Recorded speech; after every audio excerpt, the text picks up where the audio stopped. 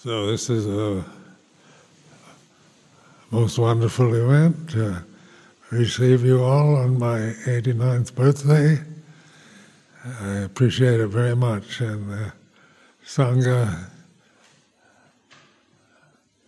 coming here for this birthday event. Birthdays are beginning of life, and this is the 89th year coming to an end, and I begin the 90th year. So it's been a wonderful life I've lived, which having this opportunity to ordain as a Buddhist monk and practice meditation, learn to live within the restraint of the discipline, and being able to share what I've learned with the rest of the Sangha and all of the lay people who are interested, and just express my gratitude at all the support we get from you all here in England and all our monasteries in the UK.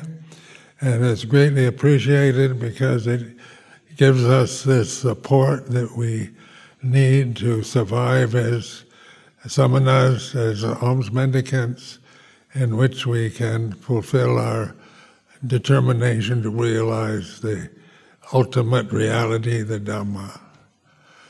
So I send my blessings to everyone, and I don't know how much longer I'll be around, but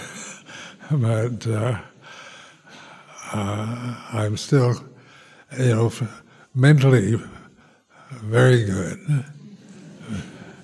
Physically, the body is fading out, and that's what it's supposed to do. It's supposed to get old like this, and weaken, the senses weaken, and the limbs fail, and that's part of the experience of the result of being born.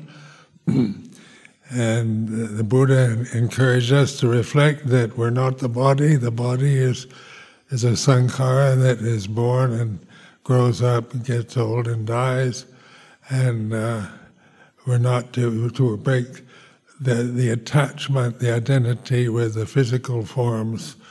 And so in my experience as a Buddhist monk is seeing the body as an object, as sankhara, that I'm a witness to. There's a witnessing, the body's like this, but it's no longer what I identify with and what I rely upon. It's doing what it's supposed to be, growing old, 89 years, and I am very happy that I'm as healthy as I am at this age. So I send my blessings to you all. May you have long life, good health, and happiness.